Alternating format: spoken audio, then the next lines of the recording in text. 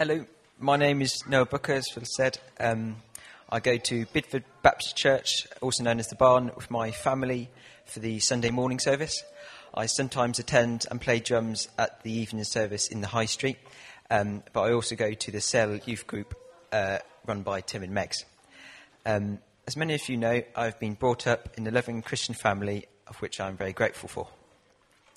In this testimony, I have tried to keep it as real as possible to show that our God is a living God, but also to emphasise that I'm not standing here just because of my parents' faith. From an early age, I learned about the love, righteousness, fairness and forgiveness of our God, but most importantly, I learned an important Christian message, which I think is summed up well in John 3 verse 16. For God so loved the world that he gave his one and only Son, that whoever believes in him shall not perish but have eternal life. It was then time for me to start secondary school, and this was a memorable time where I saw God do work in my life.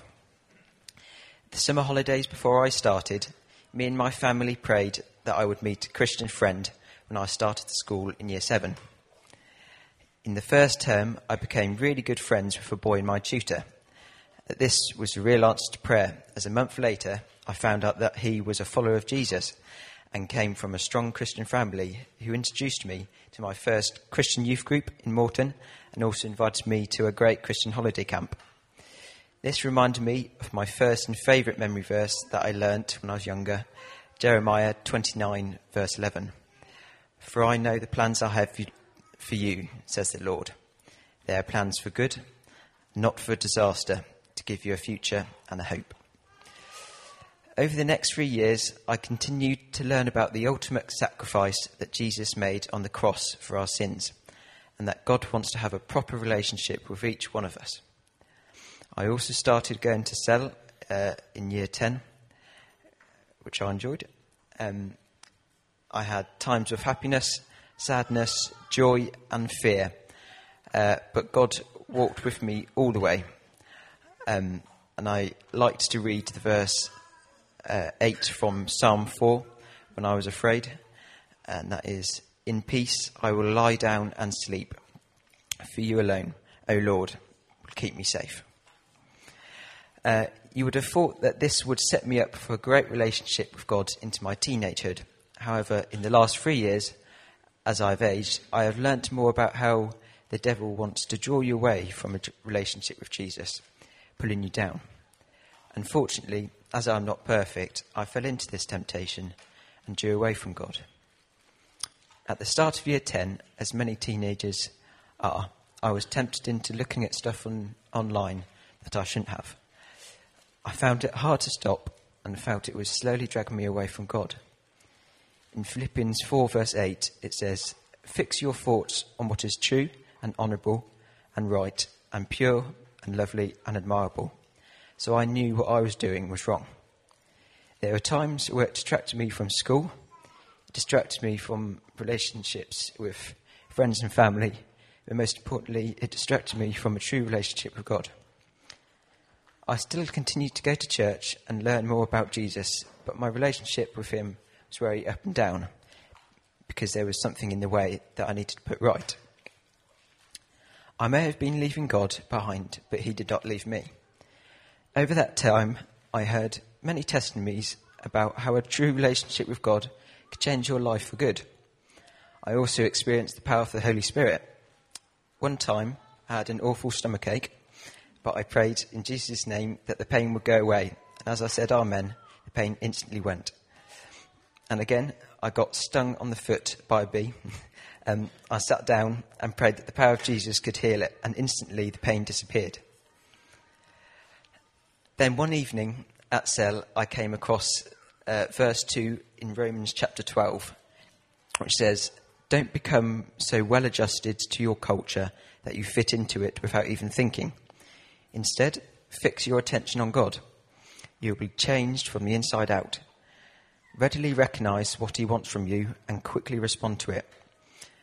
Unlike the culture around you, always dragging you down to its level of immaturity, God brings the best out of you and develops well-formed maturity in you. and I knew that this verse was a way of God talking to me.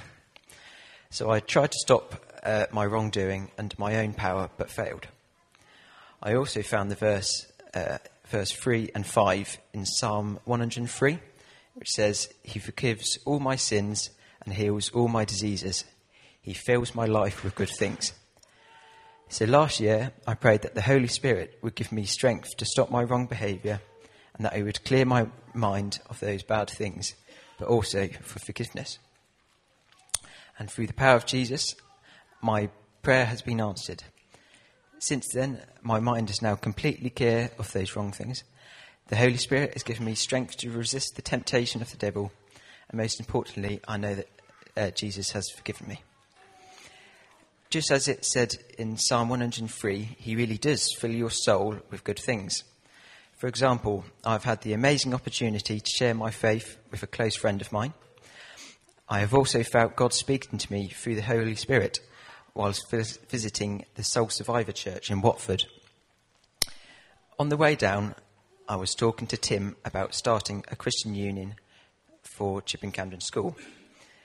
Then, in the service, Mike Livacci, the main speaker, said he felt there were 3 people in the room that God was calling into leadership and for them to come forward.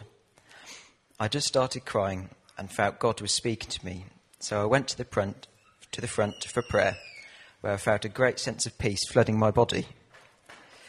Also, one of the leaders talked to me about gentleness being an important quality. This, I believe, was a message from God, as I had never met this bloke. How could he know what I was like? And also the comments that he said were really relevant to me. So that brings me to the present day. I'm about to set up a Christian union with Jack Wilshire, and Jesus continues to bring me hope, peace and strength.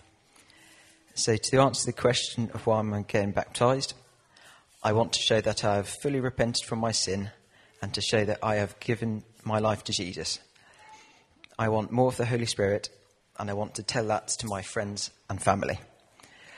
Finally, I'd like to thank my friends and family for their time to come and see me get baptised. Thank you for listening. Well done, mate. That's fantastic.